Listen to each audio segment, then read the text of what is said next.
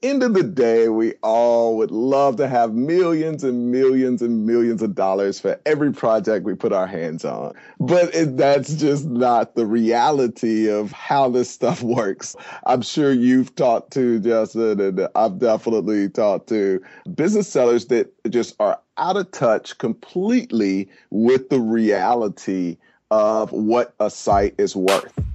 Buying and selling businesses just got a lot easier. Welcome to the Web Equity Show, where thousands of successful entrepreneurs go to learn about buying, growing, and selling online businesses. Your hosts, Justin Cook and Ace Chapman, share their real-life advice, examples, and expert interviews to help you build and grow your own online portfolio. Now to your hosts, Justin and Ace. I'm really excited about the show we got lined up today. We're talking about prepping your website for sale.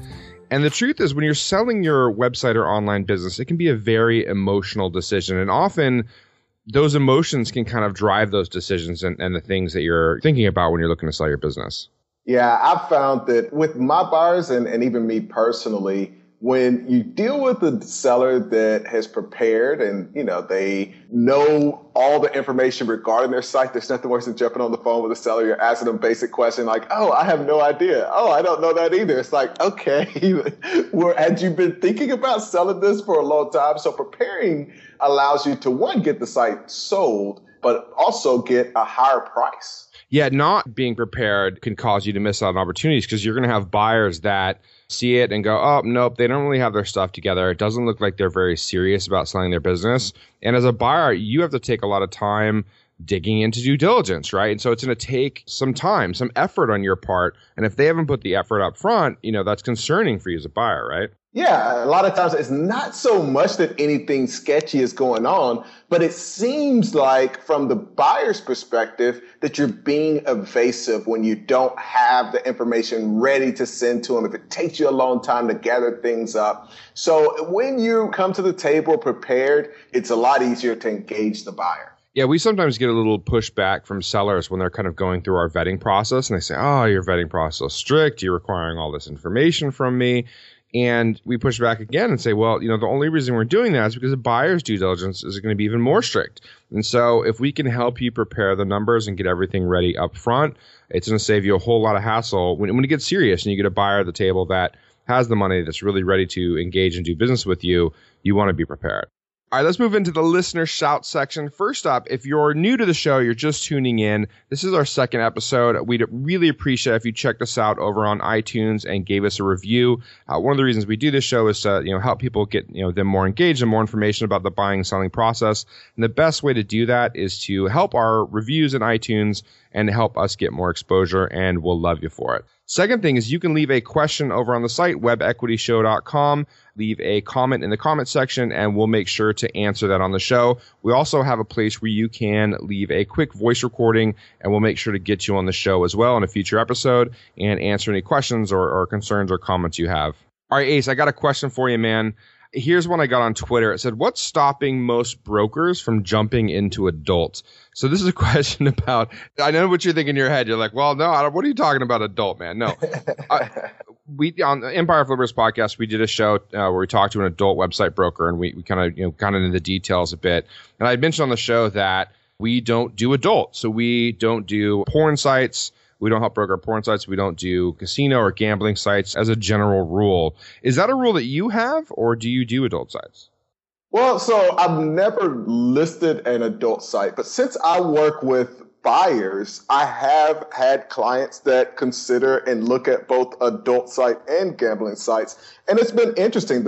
I guess the really interesting thing is that we haven't gotten one closed yet. So for one reason or another, in each case, it's not to say that everybody in that space is seedy. And that was a really great interview that you did with the broker that sells these deals. And he made a point that's very valid. I mean, these guys are businessmen just like anybody else, men and women. And we've looked at those deals. We've never closed one. It's definitely a different space. And I really think it's an incestuous business. Everybody does deals with each other. everybody in that world gets it. And so it's tough for outsiders to even buy those businesses, because if somebody's looking at that deal, in a future episode, we'll talk a little bit about strategic value. And so if you've got somebody that has a deal that's already in that space, it's going to be more valuable to them than it is to you. And those are the folks that usually end up doing those deals. Yeah, it just seems like everyone in the adult space is getting in bed with each other, doesn't it? Sorry. Exactly. I couldn't help myself, man. All right, let's get into the show now. One of the questions I get all the time is, why would anyone sell a profitable business? It comes with a bit of like disbelief in the fact that anyone would sell a business that's making money, that's working for them. And do you ever get that, Ace? Absolutely. Anytime I'm working with somebody, especially if the deal is a little more passive, I think people can understand when somebody's selling a business and they look at it, it's like, oh, that's a lot of work.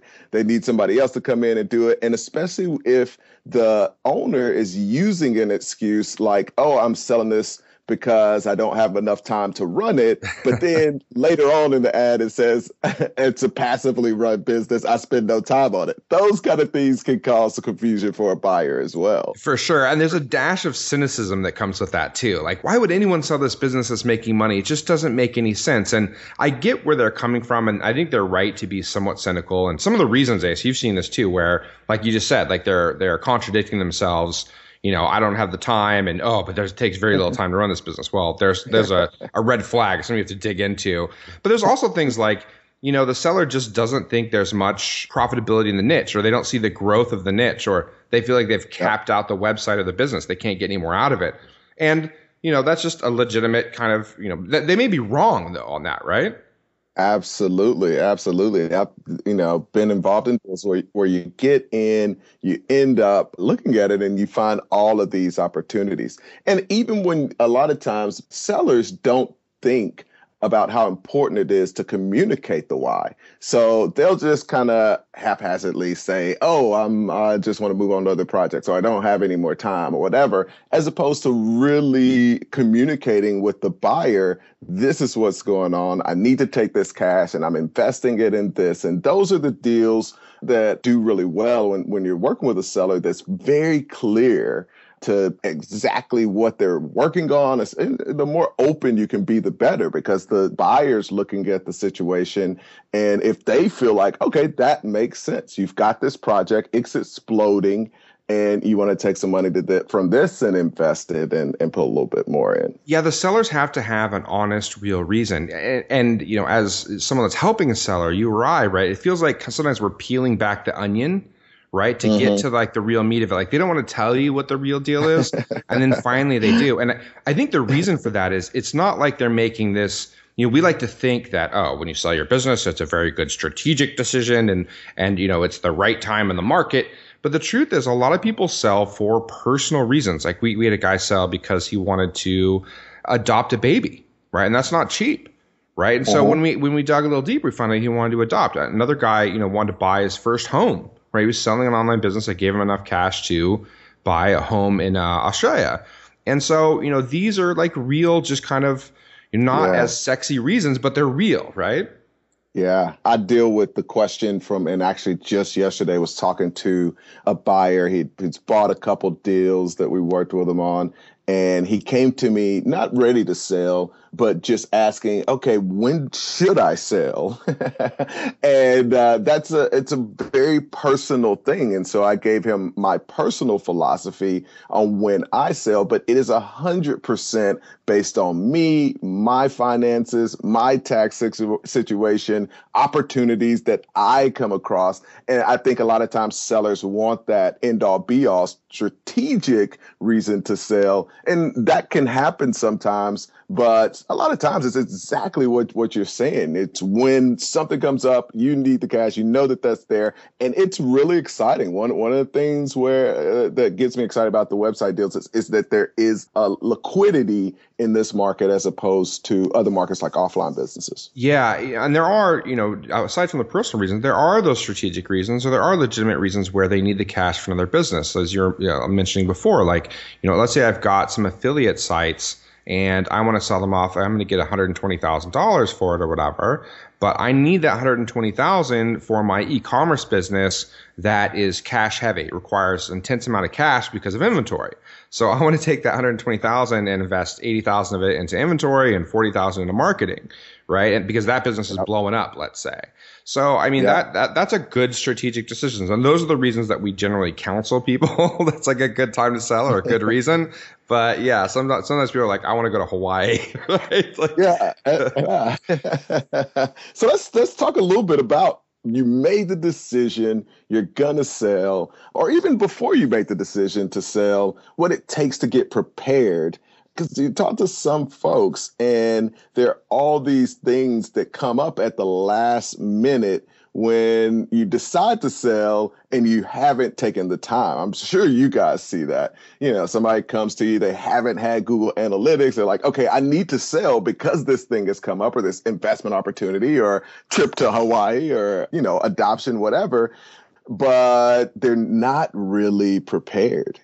Yeah, you see this where, you know, they bring you their business and they say, hey, okay, let's sell it. Right? I'm ready to sell it. Let's sell it right now. Well, not quite. Hold your horses there, buddy. No, we need to back it up a bit and take a look at your business, because you know all your numbers and you're sure that everything's making what it's making and that your numbers are legit. But buyers aren't just going to take your word for it. They're going to need some proof, and they're going to need some data, and they're going to need to dig into your business and their due diligence process. And some sellers are like, oh, when I sell my business, I just sell my business. And one of the reasons we're doing this show is to like kind of back it up and talk about, you know, how to prepare your business to sell. I think it's really important. Yeah, absolutely. It's so frustrating, even from a buyer's perspective, when we're going through the due diligence process and even getting the information at each step takes a long time. The more prepared you can be, and even if it's just as simple as being able to hand over everything quickly and easily to a potential buyer, that gets the buyer really comfortable. Because even if it's just, oh, okay, I got to go and I got to generate these reports, I got to put those together, got to catch up on my accounting and put my P&Ls together, and it takes a little time. On the other side of that table is a buyer that's honestly rightfully suspicious at the whole process. So you got to understand you're dealing with somebody who's really cynical. And so, yeah, I'm excited to talk about some of the things that a seller can do to prepare. And the reason that's so important is because it makes a huge difference in the buyers you're able to attract and being able to get a premium on your site. Yeah, buddy. Well, we got 7 points we want to cover. Why don't we just jump into them? The first one is you need to design your exit strategy as early as possible. And, you know, like I was mentioning before, you know, seller comes to the table and says, hey, I'm ready to sell my business. Well, you're a little late to be thinking about selling your business. Poor preparation generally leads to a poor selling price. If you want to get maximum value for your sale, you're going to be thinking about it much earlier than that. And we generally recommend 12 months. I think that's a good idea, is to start preparing your business 12 months out. But at a minimum, you're going to need 6 to 9 months. And the reason for that is, you know, a sales price and a buyer's estimated price is going to be based on net profit, right? Some kind of multiple SDE or net profit, or however you want to figure it. And if you're not thinking about that and you're not preparing that by like cutting out exploratory spending and you know, like some of the crazy spends that you might do that are just kind of like testing stuff out, you want to maximize profits in the, you know, 12 months or at least 6 to 9 months leading up into the sale. And if you're not doing that, you're leaving money on the table. Absolutely. It's a very bad idea to be a couple months out. You know you're going to be selling soon, and that's the time that you start testing new marketing strategies, or you come up with some new aspect of your or feature that you want to make some investments in and put cash into that, because a buyer really wants to see cut and dry. This is the amount of income that we're making. These are the expenses. And this on average is the amount that we're going to plan on making in the future. Having those, even if it's a good thing, you know, you may have a few months leading up to the sale and you have some spikes in income. Maybe it's because of a deal, and then maybe it goes down a month, and then the last month it goes up again. that gets really uncomfortable for a buyer because it feels like, okay, this is a very choppy earning. So the more you can kind of level that out and show that, hey, this can be a very consistent income producing asset, which is what buyers really like to see, that's what's going to get them excited. So being able to plan that out, yeah, is a big deal. So let's talk a little bit about the business itself. I'm sure you guys get businesses like this where the person is directly tied into the business. And so it's built around who they are and their name and they're mentioning everything. So the second step is separating yourself from the business. And so one aspect of that, the person being the business. And so it's built around either their name, they're very tied into, as an individual, their customers, and that relationship is directly with them, not necessarily with their business. That can drive down the value tremendously or just make it unsellable. I know personally for my consulting business, that's not something that I'm planning on selling, and it's built around me. All of my other business. Wait a minute, you're not going to sell AceChapman.com? I'm actually not going to sell Ace Chapman, believe it or not. I was going to call you out on this one, man. I was going to call you out and say, hey, I don't know, separate yourself from your business. Okay, AceChapman.com. I don't know about that, but I know what you mean. And like, this is AceChapman.com is your consulting business. It's also kind of like your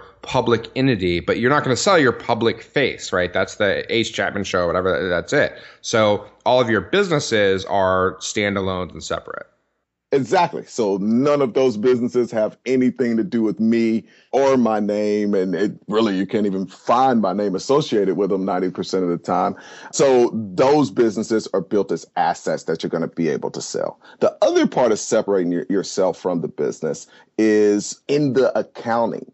So a lot of people start to tie up other expenses. You go out, you get a car, your business starts paying for that. You go out and you've got some personal subscriptions to things online. You see this with online things like, oh, no, that's not really associated with the business. 12 months out, if you can start to get rid of some of those things and really just have the expenses that are in the business be the expenses that are for the business, that makes things a lot simpler for the buyer. Everyone likes to call their dinner out a business expense until it comes time to sell their business. Right? And they're like, no, that wasn't a business expense. Absolutely. I like how you mentioned this, the second point, as separating yourself from the business. I hear some people say, they go, look, you should start your business. It shouldn't have your name on it at all. But I'm not entirely sure, because you get an initial advantage for setting up your company and like putting a name and a face on that business. So your point of separating it out makes sense after the fact, but don't be scared to start a business with your name, with your face attached to it, because that may help you get traction. If you don't get traction and you don't get your business up and running from the get-go, it's not going to matter when it comes to selling, because you're going to have nothing to sell, right? Absolutely. Absolutely. All right, so let's talk about our third point, and that's have precise documentation. And when we talk about this, we mean, precisely track things like your earnings, right? Know where all of your earnings are coming from. You don't want to have to go after the fact and go, oh yeah, I'm making some extra money here. Track your expenses. And this is one that gets caught out in due diligence commonly. And the reason is, I think people don't really know all their expenses. And so they go, oh yeah, here are my expenses. And then if a buyer calls you out, a serious buyer calls you out and says, well, you don't have expenses for this listed or that listed. You go, oh yeah, no, I do have those expenses. Here's what they are. That's going to put red flags in the buyer's mind. So it's better to just list them up front and be completely upfront and transparent about it from the beginning. You also want to be, having documentation on your traffic. And I think really importantly is to have documentation on your process. So if there's a particular process you use for marketing, let's say that is you have an assistant that's going out and commenting on blogs or, very involved in forums, you want to have the process that he or she uses written out, laid out, so that when this transfers to a new buyer, they know all of the work and all those steps that you're doing. I think that's critical. And you don't see that all that often. And we really recommend that you do document these processes, because it's really helpful for the buyer. One of the other things you need to document is your business relationships. So if you have vendors, if you have other people, contractors that are doing work, you need to be able to show those contracts and have them ready, and also, be able to hopefully transfer those contractors to the new buyer. One of the things that you can run into as a problem is when, let's say I'm running a lead generation site and I'm providing the leads for my brother-in-law who owns a, window repair company. I say, oh yeah, Bob Sorensen, whatever. This guy is paying me for the leads. He's my brother-in-law. No problem. Like, well, would you have a contract? Well, no, but he'll just continue paying the new buyer. Well, that's not great. You and Bob, it's not helpful to a new buyer that you have this relationship, because he could cut it off, right? When you sell the site, that could be problematic. And we've seen issues like that. Yeah. All right. Talking about analytics, this is a really simple one. Just put Google Analytics on your site.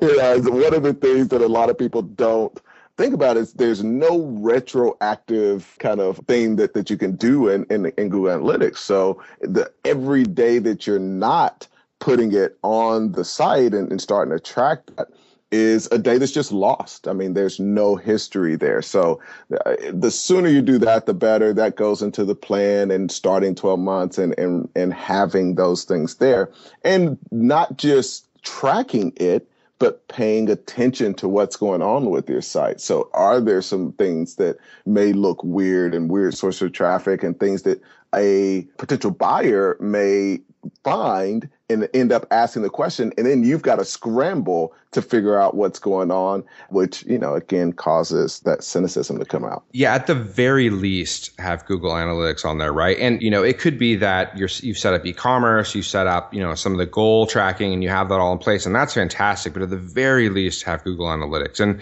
one of our exceptions is because I know some people just hate Google products. Like, I don't want Google knowing anything about me, blah, blah, blah. And, some of their concerns may be significant. I don't know. But we do allow Clicky. And I think Clicky is a good third-party alternative. They're one to check out. But there is analytics software out there that can be manipulated.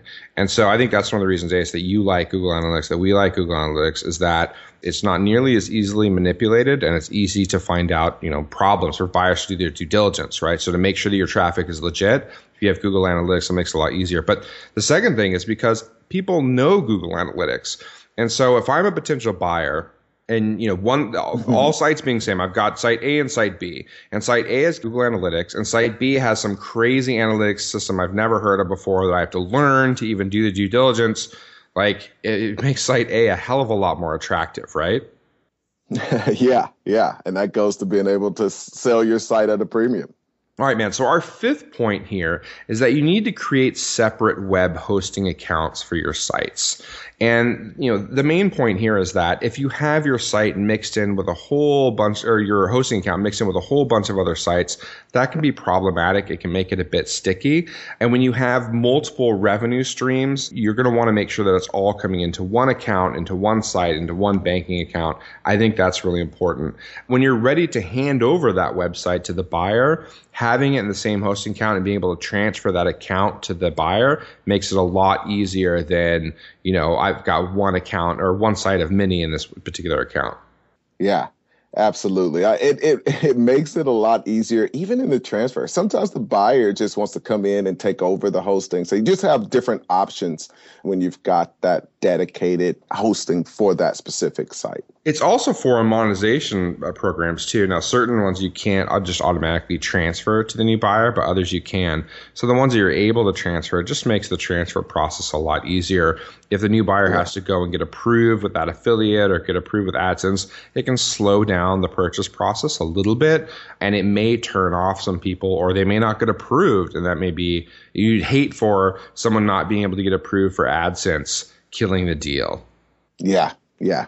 So let's talk about the valuations. This is the fun stuff. At the end of the day, we all would love to have millions and millions and millions of dollars for every project we put our hands on. But that's just not the reality of how this stuff works. So I'm sure you've talked to, Justin, and I've definitely talked to business sellers that just are out of touch completely with the reality of what a site is worth. And most of the time that errs on the side of being outrageously higher than what the market will bear. And so just like with a house or a car or anything else, there's a marketplace, and there are certain things that determine the value of any asset. And so it's the same in this market. Just because it's a website or just because Uber got a valuation and you're going to be the next Uber one day. Oh God, Ace! Don't Uber, Twitter. Oh my God. Yes, yeah. Facebook, Airbnb. We're the next one, and so this is in Silicon Valley. This is just small businesses buying and selling. So a couple things to think about is in that period of planning your exit strategy, one of the things you want to do is spend some time studying other businesses in your space that come into the market and what they sell for, what they're listed for, and start to build those comparables. And it's great. I mean, it's a really great opportunity to do some research and be able to determine some of the factors that may make that deal weak so that you can fix it in your business. The other thing that some folks will do is they'll base their value off of an offer that wasn't a real offer. I had some guy or visited this website. They said that my site was worth this, or I had a guy that contacted me. He said he'd pay me $1 million. That a lot of times is just not reality. And if that's the case, I would say go and take the $1 million from him. Yeah. In fact, give me his name and number, because I got some businesses to sell him too. Exactly. So get in touch with your marketplace, what businesses like yours are selling for, and then base your multiple on a reasonable amount. And if you want more money, it's great to start with that 12-month planning period where you can ramp up the business and grow it. You know what sucks, Ace, is sometimes we're stuck in a situation where we have to gently, or sometimes not so gently, let sellers down. And so I've heard the complaint that it feels like, my broker is competing against me. Like he's trying to get me to drop my price, and it sucks, right? It's a really crappy situation. Yeah. Like they're coming to us, we're going to work together on this deal, and no, your site's not worth that much. One of the worst things, and I swear you've seen this, Ace, is that, you get someone that says, look, I spent 2 years, I spent $100,000, building this. The tech here is amazing. This is going to revolutionize X, Y, or Z. It's just amazing. And, I need to get at least $150,000 for it or something. I'm like, well, how much does it earn? And they're like, well, $200 a month in profit, but that doesn't matter. It's really the money and effort I put into this tech is amazing. And what sucks to tell them is like, look, it sounds like you wasted $100,000. Like buyers, their interest is not in paying you back the $100,000 you spent. Like it's not like they're, oh my God, let me make sure Ace gets paid back his $100,000 in development costs. Geez, he needs to get paid for that. They don't think that way. They don't think about you got them ahead toward whatever goal or plan it is that you had them, going down. They don't care about any of that. All they care about is what it's done in the market, what it's proven itself to be. And like you said, we're not talking about Twitter and Facebook, Uber. Great for them. Go to Silicon Valley and raise your, $5 million and whatever. Good luck to you. But for the rest of us that are doing real business, that's just not realistic. Absolutely. Let me ask you. So, okay, let's say, for example, that I sell a cat furniture business, an e-commerce site, right? And I want to see, like you said, I want to know what my competitors have sold for, if they've sold. How do I find that out? Like, where can I go to find out another cat furniture business, or let's say even like dog furniture? Let's say it's close enough. Where would you go to? How would you research that? Yeah. So one of the things I personally am just a big fan of is always being in the market. I feel like anybody that owns a business should always be in the market to buy a competitor. So if you're somebody that's growing your business and you're coming up with all these marketing strategies and you're testing things out and you're adding features and figuring out new ways to partner with other people, those are all growth strategies. But the greatest growth hack is to go and buy a competitor and instantly add to your bottom line. So part of that starts with the philosophy of just being in the market and seeing what's out there. And then once you're doing that, going to sites like BizBuySell, being on the list. And at the end of the day, it does mean you're going to see things that's not related to your business. So you take that example of the e-commerce business that's in the cat furniture space, well, you want to get on the list of all the brokers and the sites like BizBuySell. And it's going to mean getting emails that aren't related to your business, but it still is 20 minutes a day in a strategy that could lead to you doubling the size of your business with a single deal. But it does mean looking at a lot of deals and seeing what's out there, and you can kind of refine that down to e-commerce. So you're only paying attention to e-commerce deals. So you're not going to find the next cat furniture business and be looking at a lot of those. But even within e-commerce, you're going to see some multiples and some trends, and then going out and requesting those prospectuses and that kind of thing can allow you to learn a lot about some other businesses. And like I said, have the potential to grow your business through acquisition. Yeah, as long as you're seeing the deals come across your plate and you're on all these lists, I mean, it's really easy to archive, right? Hit a button. Okay, none of those businesses interest me, archive, whatever. But, you may come across like parallel industries. Like if you're selling cat furniture and there's a great company comes up with like cat toys or something for sale, and you're like, that's a strategic purchase for me. Those customers are my customers. I'm going to get a whole lot more value out of them than just a portfolio buyer might get out of that. Like a portfolio buyer is going to look only at the earnings that makes, $5,000 a month net profit. I'm going to, base the price on some multiple of that profit, right? But you're like, oh my God, they've got an email list of customers that are 8,000 deep, and I could sell all of my cat furniture to them. That is a steal. Like my valuation on that business is instantly higher because those customers are my customers as well. So yeah, man, I dig that. And yeah, I think staying on the list, it's kind of a pain in the butt, but the one thing you mentioned is like just having your ear to the ground and cooperation with your competitors. In your marketing, there's going to be opportunities for you to reach out to your competitors and get on the same page with them and maybe even market together or like align yourselves temporarily, right, as you both grow. And if you're that close, hopefully they'll be wise enough to reach out to you and look for a strategic buyer when they're looking to sell. We had a situation, Ace, where we were using this company called Hivedesk, right? And it's a time tracking software for virtual assistants. And, we were using it. We were like one of the early users and we're using it. And then all of a sudden we were giving them feedback and their beta, and like they started growing. They got customers. We reached out to the guy and he was like, yeah, I sold it. Like, what do you mean you sold it? And he told us, and it was for low 4 figures. And we were like, what? Like, we use this all the time. We're big users. Like, we would have promoted the hell out of this. We would have bought it for more than that. We were just like, God, you should have reached out to us, man. Like, why didn't you tell us? And it's our fault, too, for not being closer to him to where we would have known that business was selling. Absolutely. I could think of 2 deals that we literally bought. And once the users or clients found out that it was for sale, they were really disappointed that they didn't get a chance to buy it. And one of them actually invested in the business at double the multiple that we bought the deal at. Oh, wow. So, yes, that is absolutely something that just happens. People don't think about making those connections. Did you snake that Hive deal for me, man? What's going on?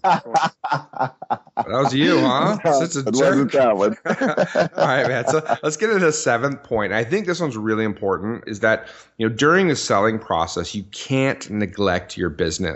Now, I mentioned before, businesses from a buyer's perspective, even strategic buyers, are valued as a multiple of current and previous profits, right? Usually that'd be some based on a 6-month average or the last 12 months or 3 months or something like that.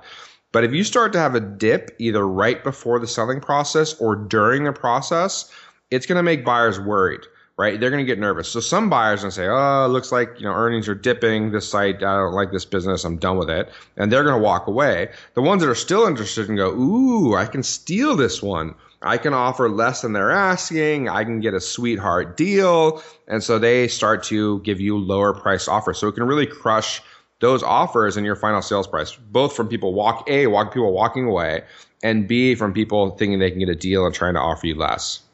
Absolutely. I think, and from a buyer's perspective, a business that's growing is hot, right? And I know I can think of a deal in particular between you and I, right, where you brought a buyer to the table and the business continued to earn more. You guys held off a little bit. You ended up paying more for it simply because it had grown in like a month or two. And you're like, damn, I wish I could have got it for a little less. But that helps you leading into selling your business. So if you keep growing the business and it continues to grow, you may get an even larger multiple, or definitely you're going to get more money based on the profits it's making. Keep in mind that the sales process can take anywhere from 1 to 12 months, depending on a number of factors, like how many buyers there are, what site it's priced at, like what kind of industry it's in. So if you're going 6 months, you don't want this 6-month decline while it was listed, because someone's going to try to get it for a steal, and you're going to lose some money. You're going to walk with a lot less money. So keep that train a chugging, keep your business going. And it can be difficult when you've set your mind to sell, right? Like, I'm selling, I'm out of this business, I can't move on to projects A, B, C, whatever it is. And you start to you're over it. You've mentally moved past it, but you have to stick with it until the deal is done. Yeah, I've been involved with deals, especially offline. It's a little more work, where I just held on to it too long. It was one of those things, especially when I was younger. I'm probably a little more trigger happy now, but you've got a business, it's going great. Eventually you want to sell it, but you start to come in, you've got some momentum, you grow it, and then the momentum dies and the excitement's gone and you've moved on to another project and it's kind of slowly dying. And right before it's going to die, you're like, okay, I need to sell this.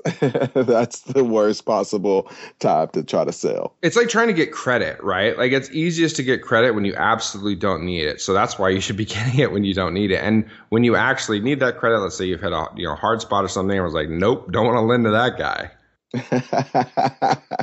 Exactly. Let's talk about a couple of tips outside of these steps that we walked through that may just be some things that you've noticed as far as how somebody could maybe improve the value or sell their site at a premium or find the right buyer. I know for me, a couple of those things. One has been finding that right strategic buyer. Even as a buyer, there have been deals where I know I've got a database of users in another business that I can go and promote this business that I'm looking at purchasing to. You're making this, as long as there's a reasonable multiple, I want that deal because I know I'm going to instantly explode that business. And so we've just done in a lot of deals like that. And so from the seller perspective, that's the buyer that you want. And so looking at those strategic types of buyers is a huge opportunity. And one of the things that a lot of sellers don't take advantage of is mentioning that and starting to suggest that, because sometimes a person may own a business or have an asset that can be leveraged and they're looking at your deal and they don't make the connection.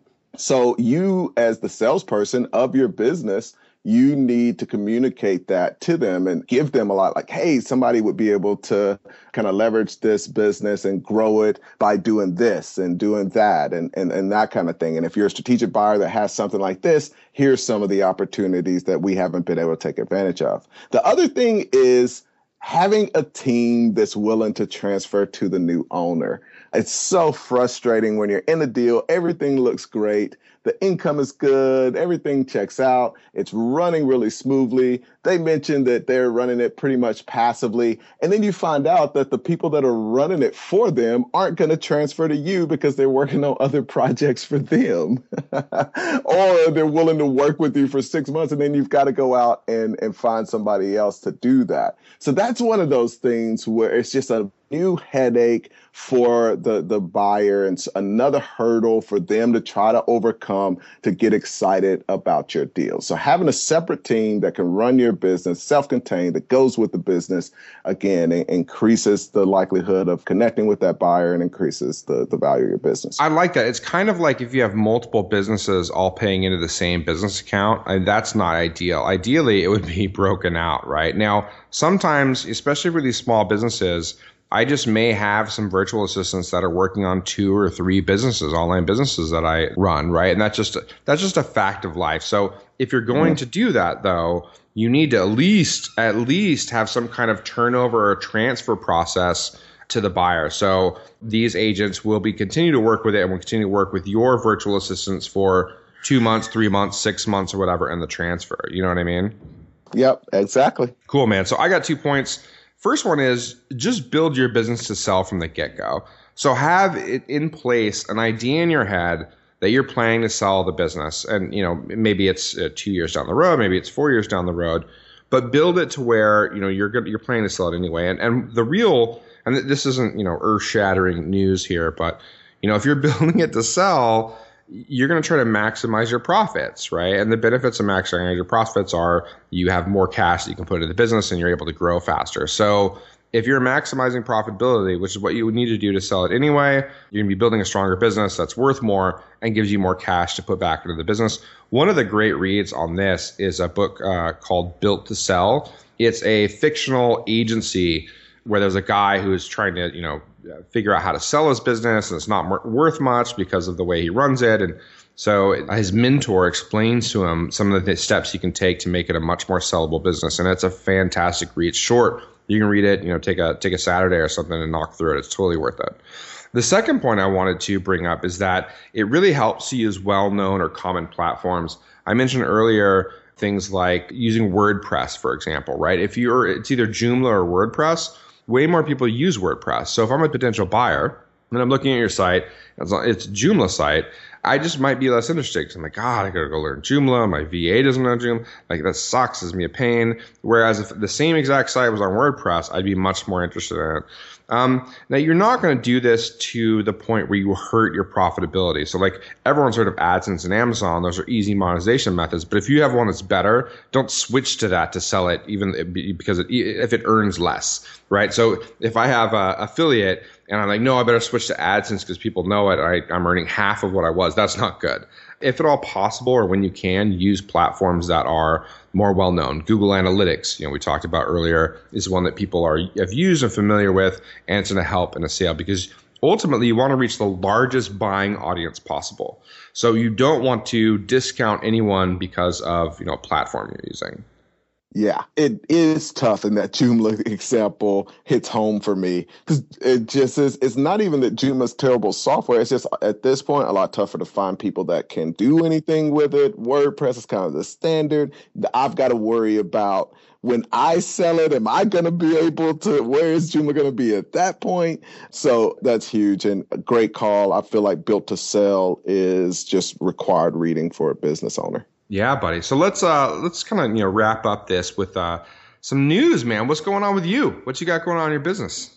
I'm working on a very interesting offline deal right now. It's a casino that's in the Caribbean, and that's a neat thing. It's a kind of foreign deal. It's got some different aspects with dealing with the government and some licensing and all of that. So that's been a lot of fun. I'm just a deal nerd. So anytime I can get into something that's totally different from anything I've been involved in, that's exciting for me. What about you guys? I mean, y'all have so much going on, man. All the articles, getting in fights with the mafia, just some explosive growth. What's going on with you guys? Just pissing off Russia. You know what I mean? No, well, first off, dude, I'm a Facebook buddy of yours, and I've been seeing your pictures. You're like, oh, gotta go to the Dominican Republic again and work on my casino deal. Like, that's so horrible.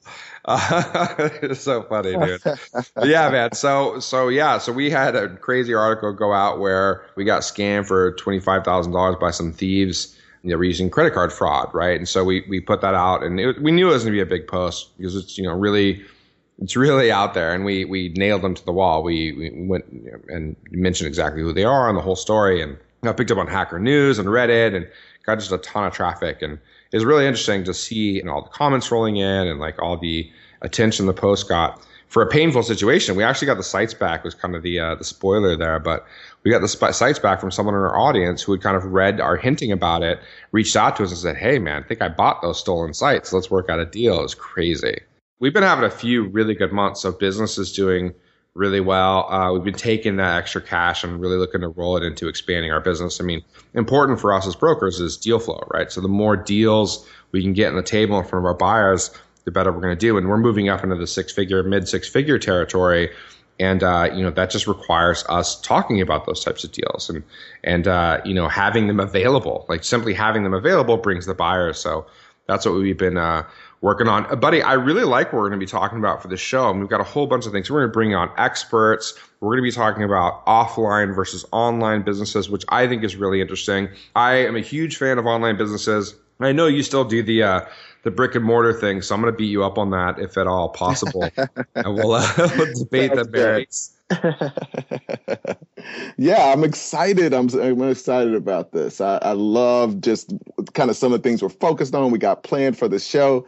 So hopefully you guys share the show and stay tuned. We got some neat things coming your way. Thanks for listening to the Web Equity Show. Now is your chance to be a part of the action. Go to www.webequityshow.com/gift and send us your business acquisition or exit question and have it answered on the show.